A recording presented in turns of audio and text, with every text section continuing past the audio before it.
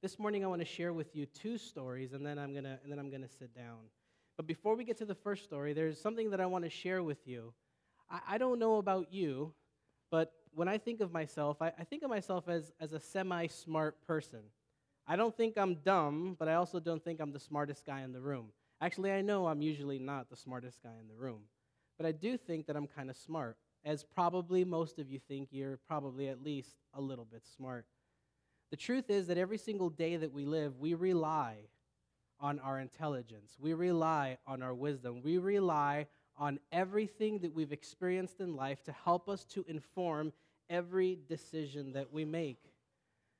And sometimes all of the wisdom and all of the intelligence we have still is not enough because we find ourselves making mistakes all the time, right?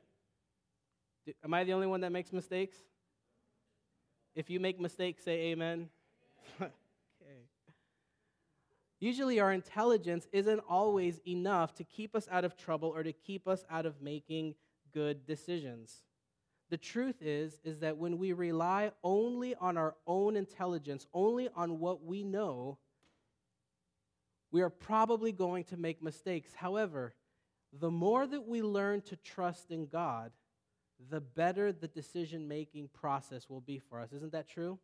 If we learn to listen to what God is trying to tell us, more times than not, we are going to have a better time at making decisions.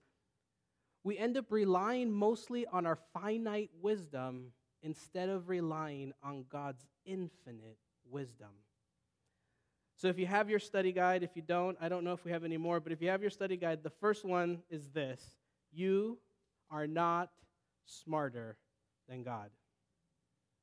No matter how smart you are, no matter how many advanced degrees you have or what you scored on the IQ test, no matter if you are a member of Mensa or whatever it is, no matter if you are the smartest person to ever have lived, you are still not smarter than God. And so to rely only on your wisdom, only on your intelligence, is almost like relying on WebMD to diagnose every sickness you have when you probably should go to a real doctor, right? Now, WebMD helps. It might give you an idea, but it always helps to go to someone that knows more than you. And so this morning, I want to look at two stories where people like you and I have decided that they were smarter than God and what happened to them. So if you have your Bibles or the Bible in front of you, it's not up on the screen, but I want to invite you to open up to Genesis chapter 3. Genesis chapter 3, the first book of the Bible, and I want to read to you starting with verse 1. Now the serpent was more crafty than any other wild animal that the Lord had made. He said to the woman, "Did God say you shall not eat from any tree in the garden?" The woman said to the serpent, "We may eat of the fruit of the trees in the garden, but God did say you shall not eat of the fruit of the tree that is in the middle of the garden, nor shall you touch it, or you will die." But the serpent said to the woman, "You will not die, for God knows that when you eat of it, your eyes will be opened, and you will be like God, knowing good and evil." So when the woman saw that the tree was good for food, and that it was a delight to the eyes, and that the tree was to be desired to make one wise, she took of its fruit and ate, and gave also to her husband who was there with her. Then the eyes of both of them were opened, and they knew they were naked. They sewed fig leaves together and made loincloths for themselves. They heard the sound of the Lord God walking in the garden at the time of the evening breeze, and the woman and his wife hid themselves from the presence of the Lord among the trees of the garden. But God called to the man and said to him, "Where are you?" He said, "I heard the sound of you in the garden, and I was afraid because I was naked, and I hid myself." He said, "Who told you you were naked? Have you eaten from the tree of which I commanded you not to eat?" The man said, of course, places blame, "The woman whom you gave to be with me, she gave me fruit from the tree, and I ate." Then the Lord God said to the woman, "What is this that you have done?" And then she said, "The serpent tricked me, and I ate." what we find is that some things that we think are good aren't always good. The things that look good, the things that seem to make sense to our finite minds, the things and the decisions that we make that we think, well, this just makes sense, so I'm going to do it. Sometimes just because it looks good doesn't mean that it is good. So if you have one of your study guides there, the very next one says, not everything that seems good is actually good. What we find in the Bible is that as the serpent was having this conversation with Eve, she was convinced, and she says, when the woman saw in verse 6 that the tree was good for food and that it was a delight to the eyes and that the tree was to be desired to make one wise, she took of its fruit and ate. But what we will find several verses later is that that one decision not only keeps Adam and Eve out of the Garden of Eden, but forever changes the course of history of which you are a part of. It was as a result of that one decision that Adam and Eve made. I know people like to blame the woman, right? Like, oh, it was Eve. If she hadn't taken of the fruit. The thing is that if you read the Bible closely, it says that she gave to her husband who was where? In the garage? In the man cave? Doing the yard? Working on the car? Or on the donkeys? Or whatever they did in the Garden of Eden? Was Adam off, reading the Bible and praying to God? No, Adam was right there with her. If you read the Bible, that's what it says. So you can't put the blame on Eve. You put the blame on both of them. It made sense to them. It looked good. It made viable financial sense. And so they decided, okay, we're going to go for it. But what seems good isn't always good. I would say this. I don't know what it is. The decisions that you make, decisions really do have consequences. Your decisions, I'm sorry about that. Your decisions really do have consequences. What we find in this story in the book of Genesis is that just because something seems good doesn't mean it's actually good, and that every decision you make actually has a very real consequence. And so the more you rely only on your own finite wisdom and intelligence, the more that you rely solely on yourself, the less you rely on the infinite wisdom of God. And when we don't rely on God's infinite wisdom, what we find is that we find ourselves often between a rock and a hard place. What we find in the Bible is that when God comes to them, he says, "What is this that you have done?" I think that was a cosmic question that God was actually asking, because what they did there didn't just affect them, it affected everybody. And I want to share with you that for you, the decisions that you make, some people, you'll say I'm just going to worry about myself, or I'm just going to do me, as some people say, right? I've heard it. I'm just going to worry about myself. This is what I want to do. The truth is that any and every one of your decisions doesn't only affect you, it affects the others that are around you. Every decision has multiple consequences. The reason I bring this up is because a lot of this can be avoided if we learn to listen to God's voice. I want to share with you another story. Jonah, chapter 1. And I reread this again. I hadn't read this in a really long time. And the more I read this, the more I thought God should have kept Jonah in the whale. I know that sounds bad. I encourage you, it's only 2 or 3 chapters long. When you go home, read the whole story because we can't get through it. But you'll see why. But I want to begin in Jonah chapter 1. Now, I want to read quite a bit, so if you have your Bible, follow. If not, just try to picture what I'm saying, because I have to get through a big portion of this for it to make sense. Jonah chapter 1, verse 1. Now the word of the Lord came to Jonah, son of Amittai, saying, "Go at once to Nineveh, that great city, and cry out against it, for their wickedness has come up before me." But Jonah, and this is a big but, okay, that doesn't sound right in church, but this is a big but. Jonah set out to flee to Tarshish from the presence of the Lord. He went down to Joppa, found a ship going to Tarshish. So he paid his fare and went on board to go with them to Tarshish, away from the presence of the Lord. But the Lord hurled a great wind upon the sea, and such a mighty storm came upon the sea, and the ship threatened to break. Then the mariners were afraid. Each cried to his own God. They threw the cargo that was in the ship into the sea to lighten it for them. Jonah, meanwhile, had gone down into the hold of the ship and had lain down and was fast asleep. The captain came and said to him, "What are you doing sound asleep? Get up, call on your God. Perhaps the God will spare us a thought so that we do not perish." The sailors then said to one another, "Come, let us cast lots so that we may know on whose account this calamity has come upon." So they cast lots, and the lot fell on none other than Jonah. Then they said to him, "Tell us why this calamity has come upon us. What is your occupation? Where do you come from? What is your country? What people are you from?" He says, "I am a Hebrew. I worship the Lord, the God of heaven, who made the sea and the dry land." The men became afraid and said to him, "What is this you have done?"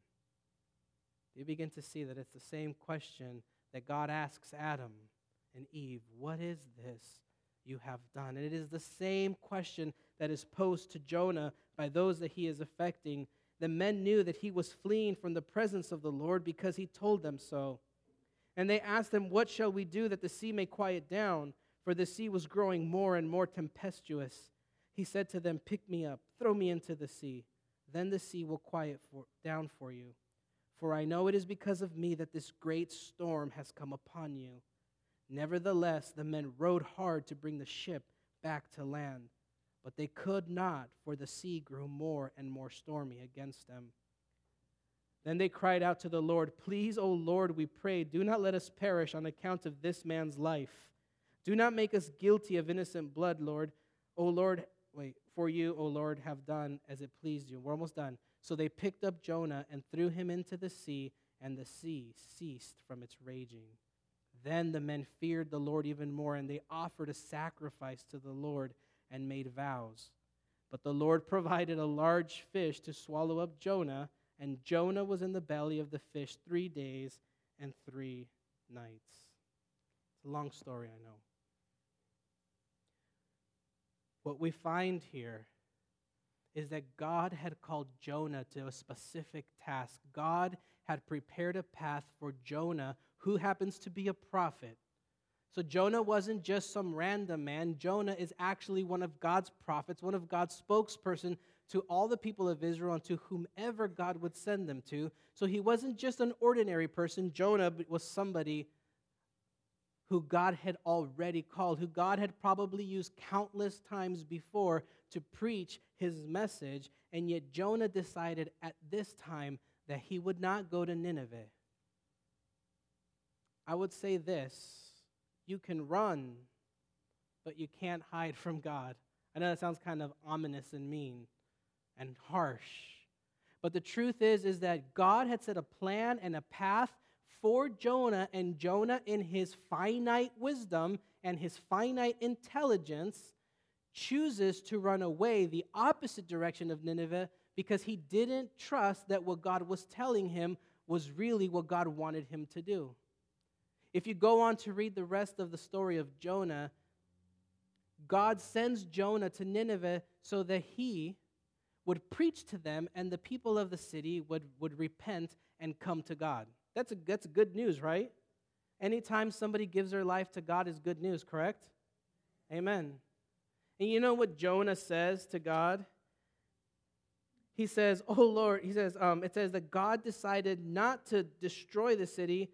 And this is what Jonah says to that. He goes, "This is why I didn't want to come, because I knew that you would change your mind and you would not destroy the city." You see what I'm saying? Do you know that was in the Bible? That was a prophet. That was a man of God. He decided in his small mind to go outside the path of God. And I would say it this way: whenever you venture away from the path that God has called you to walk down, you miss out on the best possible life.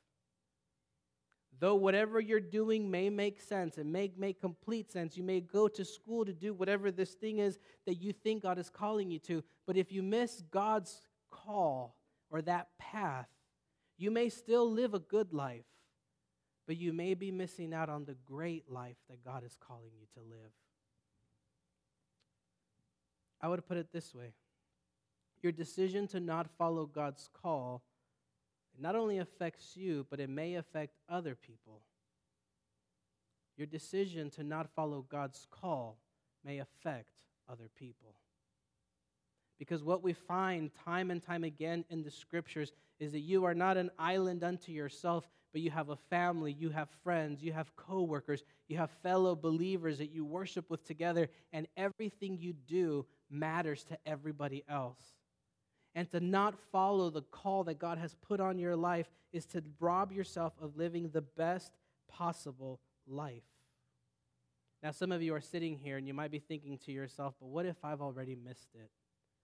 What if God has put a call on my life and I just completely missed it? I knew He might have been calling me this direction, but I chose this. What if I missed what God was calling me to do?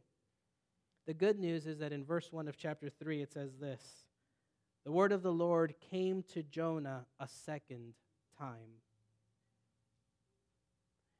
God is a God of second chances. God is a God who will come to you a second, a third, a fourth, a fifth, a 1 billionth time, because God is intimately interested in your life.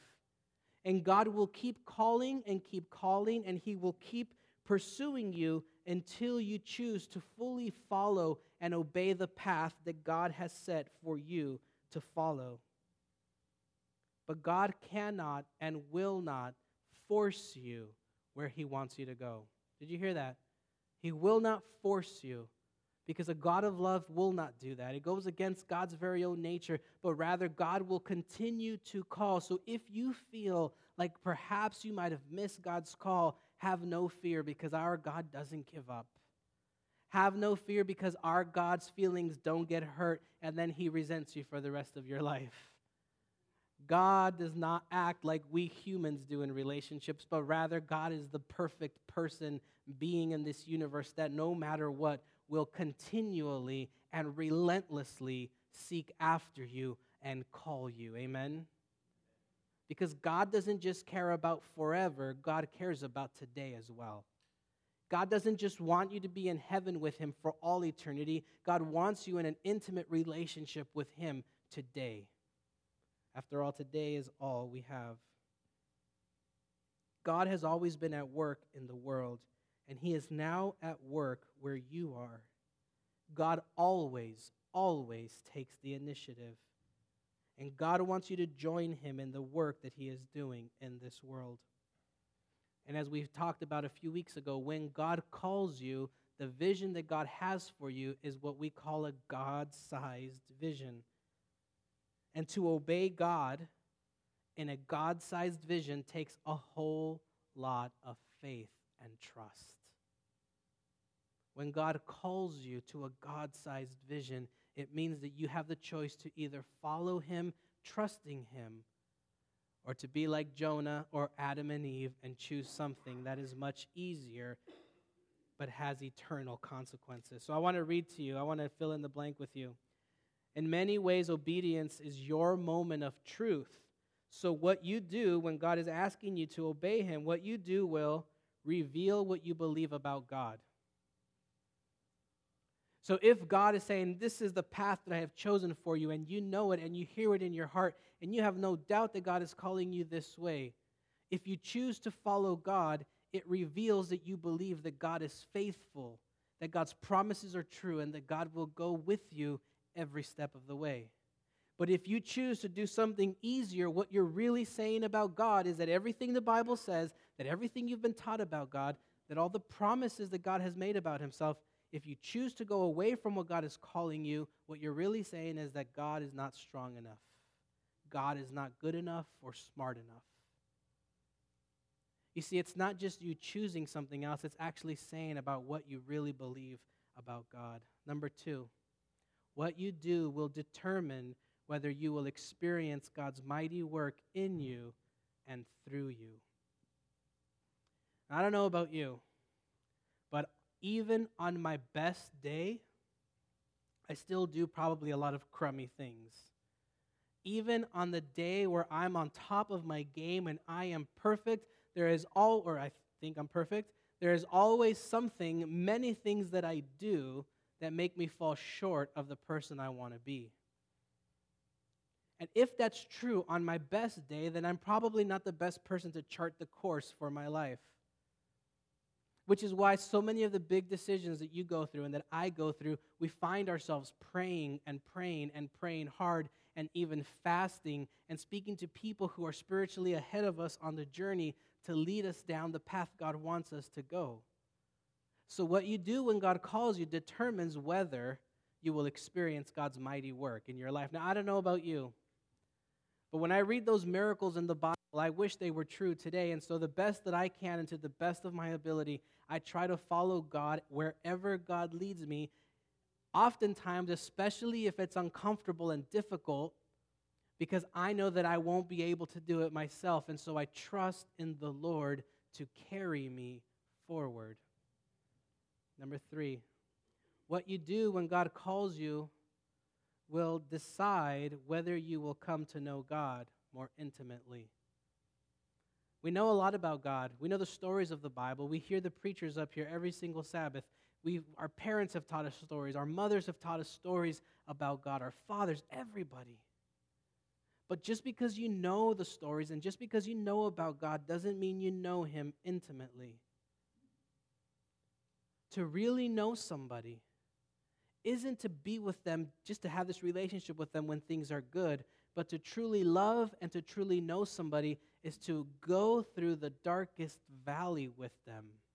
To truly know somebody said it this way to me this week, or maybe a week or two ago. They said, you don't really love somebody until you have gone through the most difficult situations in your life. You don't really love somebody. He used a very different expression that I can't use in church, in other words. But he says, let me think of a rated G version. G. Until the hits the fan, you don't really know if you love somebody. And I sat there listening to him, and I was like, yeah, that makes a lot of sense. Because when things are good, it's easy to love somebody, amen? If you're married, it's easy to like somebody when things are great, right? When there's money in the bank account, when everything's perfect at home, when everyone's happy, the kids are healthy. It's easy to like and love somebody. But when things get difficult and maybe the funds get depleted or maybe somebody gets sick or maybe somebody is going through something that's so difficult that they bring you down, until you've gone through something difficult, you don't know. And so this is what Henry Blackaby in the book Experiencing God is. It's exactly what he's saying. He's saying when God calls you, it reveals what you believe about Him. It reveals if you believe what He says about Himself to be true is true. And if you decide to follow God, you will know Him more intimately, and your relationship with God will be closer and stronger. But it takes you to follow where God is calling you to go. Jonah reluctantly went to Nineveh, reluctantly went there, preached the word of the Lord. God changed his mind. That's a sermon for another day. People say God is never changing, and yet the Bible says that He changed his mind. So we can talk about that another time. And Jonah says, this is why I fled. He goes, for I knew that you are a gracious God, merciful, slow to anger, abounding in steadfast love, and ready to relent from punishment. He was trying to insult God by saying all those wonderful things. And in the end, if you read the story, Jonah is still bitter. He did what God called him to do, but the motivation wasn't there. The motivation of love and of service wasn't there. And I would go on to say that he missed out on what God was really trying to do through him. I want to wrap up with this last quote from the book. It says, when you obey God, He will accomplish through you what He has purposed to do. When God does something through your life that only He can do, you will come to know Him more intimately. If you do not obey, you will miss some of the most exciting experiences of your life. When Noah obeyed, God preserved his family and repopulated the earth.